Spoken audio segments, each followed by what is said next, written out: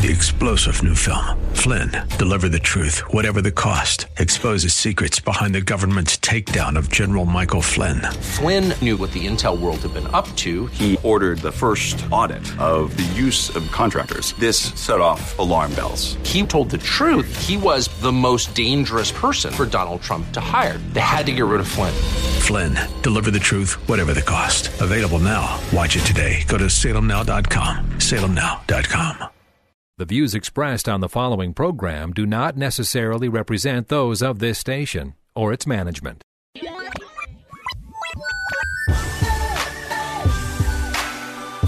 Perspective, teaching, conversation. This is Isaiah 61. Over the next half hour, you'll hear why the Lord provided those verses and how they can be used in witnessing, in the church, and in daily life as God's children. Now, here's your host of Isaiah 61, from Spirit of the Lord Church in North Minneapolis, Pastor Joe Sutton. Hey, good afternoon, everyone. This is Pastor Joe Sutton.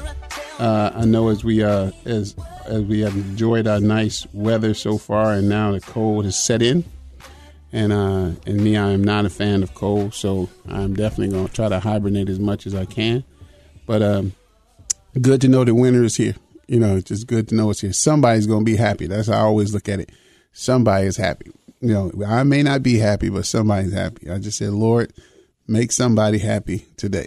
You know, and that's what I want to talk about today. I want to talk about being thankful, just continuing along that theme. You know, the book of James, it tells us, you know, that we're to, rejoice no matter what situation we're in, you know, and book of Philippians, what we talked about before, as Paul said, I have learned to be content in whatever state I'm in. I learned to be thankful for whatever state that I'm in, whether I'm abased or whether I'm abounding or whether I have plenty or whether I have lack. You know, he had to learn that point, and he called it a secret. You know, he said, I have learned the secret. But one thing I've noticed about life and for me in general is that it's one thing to know, it's another thing to live. You know, I know a lot of things, right? But I don't necessarily live them. And I know I'm supposed to be thankful and I'm supposed to rejoice in the good times and in the bad. But, my rejoicing in the bad times does not equal my rejoicing in the good times. You know, and so, but Paul said, I've learned, it's something that he had to learn of going through. And sometimes I just ask the Lord, let me learn this lesson quickly so that I can get out of here and I can take a break in that. In Philippians chapter 4, where Paul makes this comment, our favorite verse we like is that I can do everything through Christ who gives me strength. And we love to quote that. I have athletes who put that on their T-shirts. One athlete, she writes it on her leg before she runs a distance meet. But, really, before that, Paul is referencing the fact that he learned the secret of how to be content in every situation. And he had to learn that. He had to learn that secret. And how he can live that secret is because of the strength that Christ gives him. And so knowing it and living it is two different things. And a lot of times we try to live out things in our own strength. And some of us, have I know I have a real stubborn nature, and as my wife will attest, I'm stubborn. And sometimes I just do some things, not out of faith, but just out of my own flesh, my own strength. But, I get tired. Flesh gets tired after a while. And, but God, the strength that God gives you, the strength that the Lord gives you, it doesn't run out. You know what I mean? Because he said, I can supply all of your needs according to my riches and glory. And his riches and glory never run out. His dunamis, his power never runs out. And so it's one thing to do something in your strength. It's another thing to do something in the strength that Christ will give you. And I can do all things through Christ who gives me strength. I've learned how to handle riches. I've learned how to handle poverty. You know what I mean? Why? Because he gives me the strength to make it through these times. He gives me the strength to make it through times of sorrow. He gives me the strength to make it through times of joy. You know what I mean? And that's whose strength I'm leaning on, and that's who I'm dependent on. And Paul said, I learned that secret, you know what I mean? And the secret is I have to be content. But the secret is allowing Christ to give you the strength to walk in that contentment or to walk in that knowledge that you have. You know, and that's what I want to talk about today is that really is learning how to be content, learning how to stay in your lane, learning how to be that. You know, one of the commandments that I never really understood was thou shalt not covet, right? You know, you learned them early, you know, growing up in Catholic school. You know, we learned the 10 Commandments and had a great opportunity to sit down and talk with some priest. And I went to a banquet this week on behalf of Intellectual Takeout, and I got to meet Father Stromberg, and I got to meet Lee, the attorney, and we were talking, and I got to meet John from Minnesota Family Council. We were talking, and different people just talking. But when I was talking to the two priests that were there, we were just talking about growing up and growing up Catholic, and still really holding on to that. You know, my basis of doing ministry is what I learned from those Franciscan nuns and priests, and so. But we were just talking about the you can be academically excellent, but be morally corrupt, right? And so you can know things, you can get a good education, you can get a good background, but if your character is shot, if your morals are shot, it's hard for you to be content. It's just hard for you to be content because you're thinking that your reward has to come based upon your education or your content. You know, I've heard many times when I say, well, I have a degree, I should be making more money than this. I have a master's, I should be making more money than this. You know, I have a PhD, I should be making more money than this. And so you want to be rewarded by what you've done. You want your contentment to come as a reward for what you've done or accomplished, but yet you can't be content making that bachelor money with a master's degree so therefore you don't even need the strength of Christ because you ain't even trying to be content. You know what I mean? But sometimes God puts us in situations where either we have to deposit something in someone else or they have to deposit in us, but it may put us in a situation where our flesh is going to be inconvenienced. Our ego is going to be inconvenienced. And then that's when we have to lean upon him. Our human nature says, you know, reward me. Our human nature says, you know, I am significant. Treat me this way. And we have to come and through Christ get the strength to be able to just endure and abound in whatever situation God has placed us in.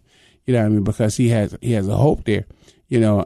And so I just look back on those times, and I was telling them how this one priest in particular, Father Barr, he noticed that our parents, and some of us parents, we were going through divorce, and we were kind of ripe pickings for, you know, to go out there and just start running the streets and, you know, getting into stuff, you know, exciting things you want to do, you know, when neither parent is watching you because they're going through this great emotional upheaval called divorce. And so I remember Father Barr taking us under his wing, man. Father Barr took us under his wing, man. He taught us French. He took me to my first baseball game. Well, I found out it wasn't my first pro baseball game. I had went to one at 10 months old, but I didn't know about it. But I went to my first baseball game. It was a Cubs game. Never forget it. I can't even remember what the game was like. I was so scared. I'd never been surrounded by so many white people in my life. I was up in the bleacher bums, and I just never forgot that. I think because these cats had shirts off, and it was spring, man. It was cold. You know, they had their shirts off with paint, with their bodies painted, and screaming and drinking beer, and you know, I just remember that. Then I remember going to Soldier Field for the Public League versus Catholic, you know, league championship game, and Father Barr taking us there. We're sitting there at Soldier Field. Never been to Soldier Field before, man. It was just like a dream or something like that. You know, we just would hang out with Father Barr. Go over there. If you go over his house, you know, directly knock on the door, get an ice cold Coke, sit down, talk with him. You know, just little things like that. You know, being available. You know, going and doing those things, and it just I saw how content those guys were, and that's what I'm saying, because to me, the priests and the nuns gave up a lot, taking a vow of poverty and also being celibate, no sex, you know, and even at an early age, man, I knew, man, sex is good, man. So I don't know how y'all sit up here and live the rest of y'all life, you know, without money and sex. That ain't that what the whole world revolves around? But, just being able to be with them and see that they were still content. I would have thought they would be miserable, you know what I mean? But, and then I'm with Father Stromberg. He was a professor at St. Thomas, he taught ethics and other stuff like that. And this guy is 90 years old. We talked for like about 40 minutes, right? We're just talking, sharing things and everything like that. And we're going back and forth and laughing. And then just before we break to go to our tables, because we were at different tables, he gives me his card and he says, if I can do something for you, come in, talk to some young people. He said, let me know. He said, I'm 90. I said, you're 90, man. You don't look 90 years old. He said, yeah, and I have terminal cancer. So if you're going to call me, make it quick. And I'm like, here's this guy. You couldn't have paid me to think that he had terminal cancer. I mean, he's laughing, joking, spending time with me, and just sharing stories with me and everything like that. And just there. But I could see that he wasn't afraid. He was content. You know what I mean? And I said, man, it's so good to have the power of God flowing in your life, So God placed us in situations. We get placed in families. We get placed in cities. We get placed in jobs. We get placed in churches. We get placed on teams. And we wonder, Lord, why do you have me here? And I don't fit in with these people or whatever reason, or I should be over here. And he places us in these situations, right? And he has a purpose and a call in our life for us to accomplish that. And a lot of times, if we're not sure about our call, we won't understand why that we're in these situations. But even in light of even knowing your call, sometimes you get placed in a situation that doesn't even really line up with what your purpose is, but yet the Lord has you there, and you're anxious to get out. And for us in the West, like I said last week, when you're trying to find out what your purpose is and trying to find out what it is that you're called to do, it's hard in a situation where you can become anything, right? And so now you could be clerking, but if you worked hard enough, you could be the manager, or you could be a nurse, but if you went back to school, you could become the doctor. But not even whether or not God has you as a nurse or wants you to be a doctor. But you can just do these things on your own. So it adds to it. But I was reading in 1 Corinthians chapter 7. And 1 Corinthians chapter 7 in verse 17 says that each of you should continue to live in whatever situation the Lord has placed you, and remain as you were when God first called you. This is my rule for all churches. Right? Then in verse 24, after he explains it, the rest of the verse, it ends with, each of you, dear brothers and sisters, should remain as you were when God first called you. That's a hard thing to do, because there's sometimes where God naturally, he moves us on, what I mean? And then there's other times where we stay still. I know some guys that are still youth ministers, and they're in their late 60s and they're still ministering to youth and doing a bang up effective job. And I know people such as myself who don't do youth ministry full time anymore, do it kind of part time. But we also are senior pastors, and we do some other things also. And then there's some who did youth ministry for a couple of years and transitioned out of maybe music ministry, and now they're senior pastor, or now they're going back into the workforce. And there's different things that happen that we move on in our journey. You know what I mean? But the key thing about your journey is knowing is that you have to remain where God has called you and placed you. And it goes back to what I said last week. If you don't know what that is, if you don't know where that is, if you don't know how that is to come to pass, you will find yourself struggling and trying to get to a place, and you don't even know why. When you get to that place, you don't even know why you're there, because it doesn't feel like you thought it would feel, and so therefore you go and try something else new. And so therefore, like a lot of times, people look up there and say, well, I'm an usher, right? And you go to some places and you go to church and you ain't been there 20 years and you come back, that guy's still ushering, and you go like, wow, you're still an usher here. And, that Western part of me kicks in like, man, by this time you should be a pastor by now, just getting a promotion every year. But, but that brother, sister is faithful in that position, because they understand what their calling is. And therefore they don't try to move. They don't let things move. Sometimes we get frustrated and we see other people advancing. And I know I'm guilty of this. Because here I am. There's people who started churches the same time I did. We all started churches. Well, my church was established, but I became a pastor. I took over an established church, and it was in a rebuild stage. And other people took over churches or started fresh churches. And then I look up 5 years later, they have twice as many people as I do, more money than I do, or they're mega churches now, and I'm still struggling with 70, 80 people or whatever goes in there. And so your human nature part of you makes you wonder, am I doing a good job? Should I move on? What did I do wrong? You come up with a whole list of gamut, making excuses or condemning yourself. But the bottom line is that you have to remain faithful to the situation in which God has called you to, and I'm going to be honest with you, and I'm share some things with you after the break.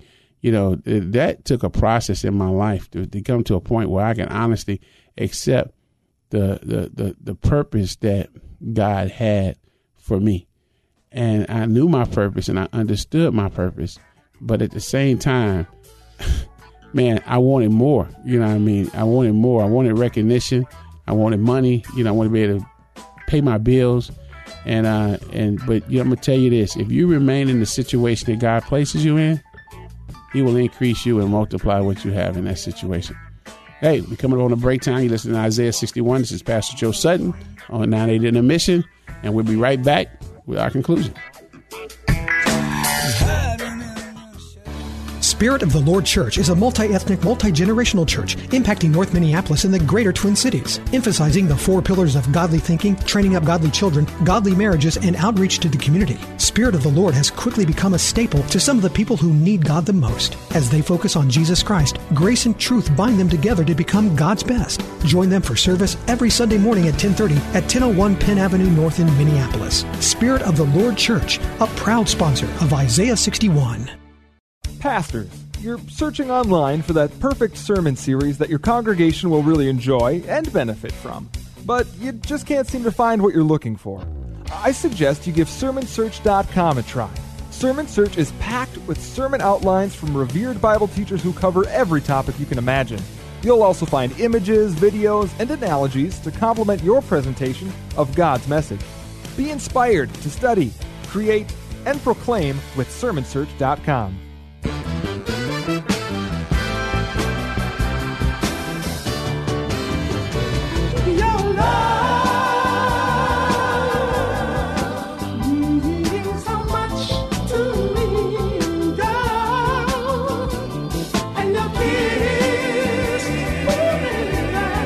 Hey, welcome back to Isaiah 61, radio ministry of Spirit of the Lord Church. I'm Pastor Joe Sutton.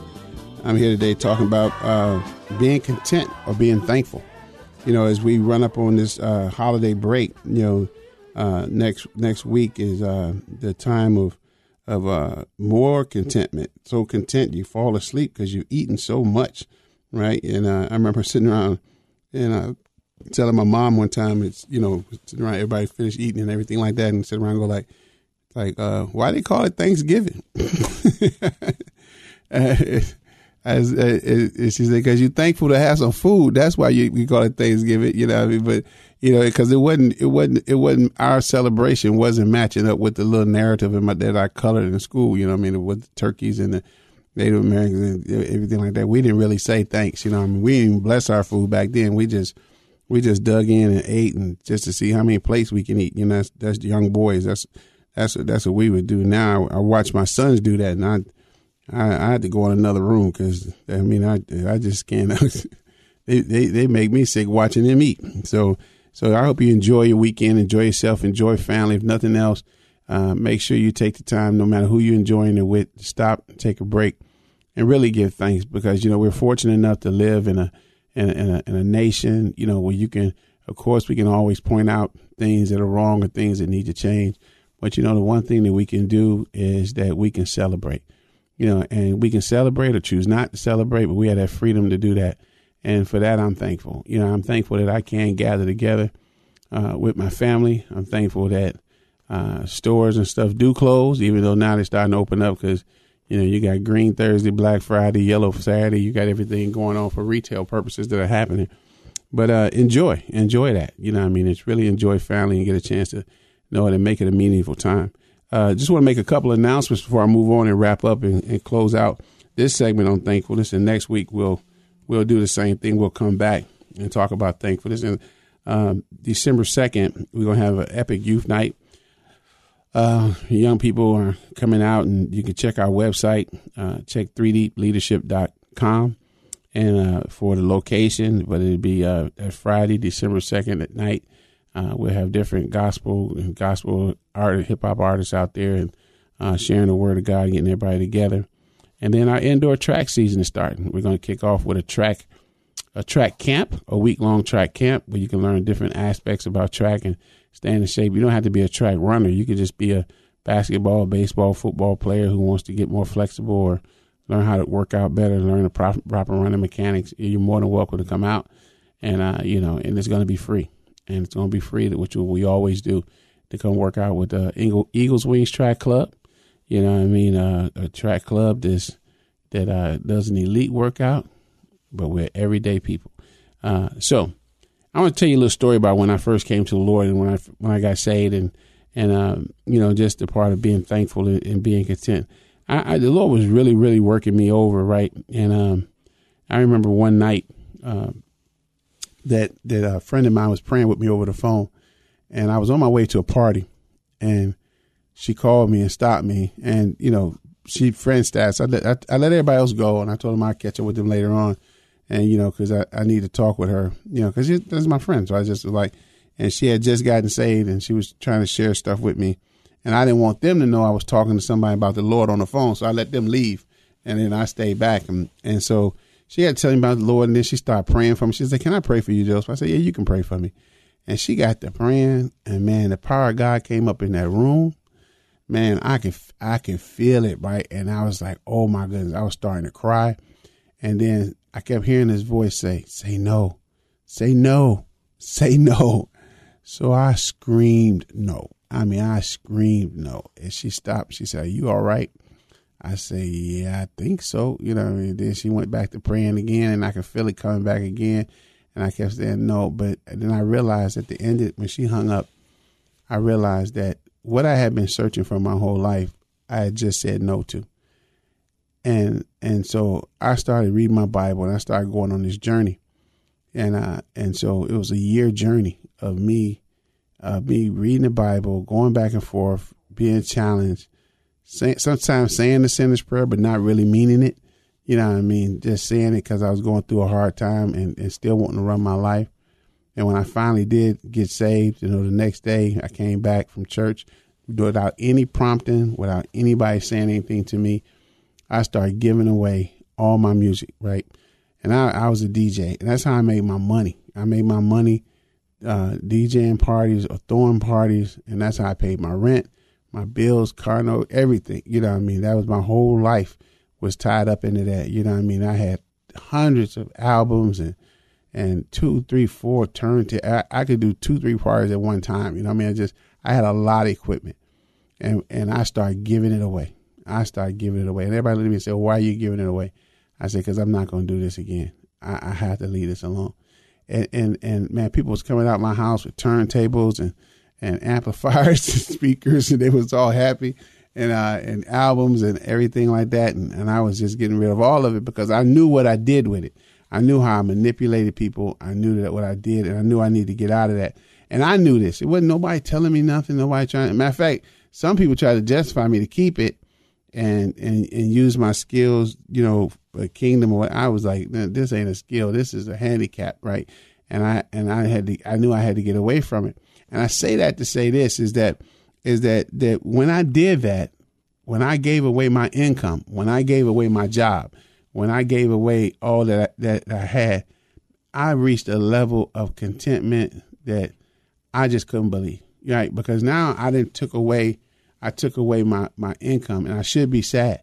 In the next few months there were some rough months, but you know what? That the level of contentment I had, knowing I was doing God's will and knowing that I was flowing in what He wanted me to flow in, was more than enough to keep me going, because Christ gave me the strength, right, to endure those times of no money, to endure going and working a little clerk job at a convenience store and doing things that I didn't really have to do. And people wonder, why are you doing this?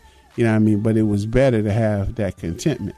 You know, it says this in 1 Timothy that godliness with contentment is great wealth.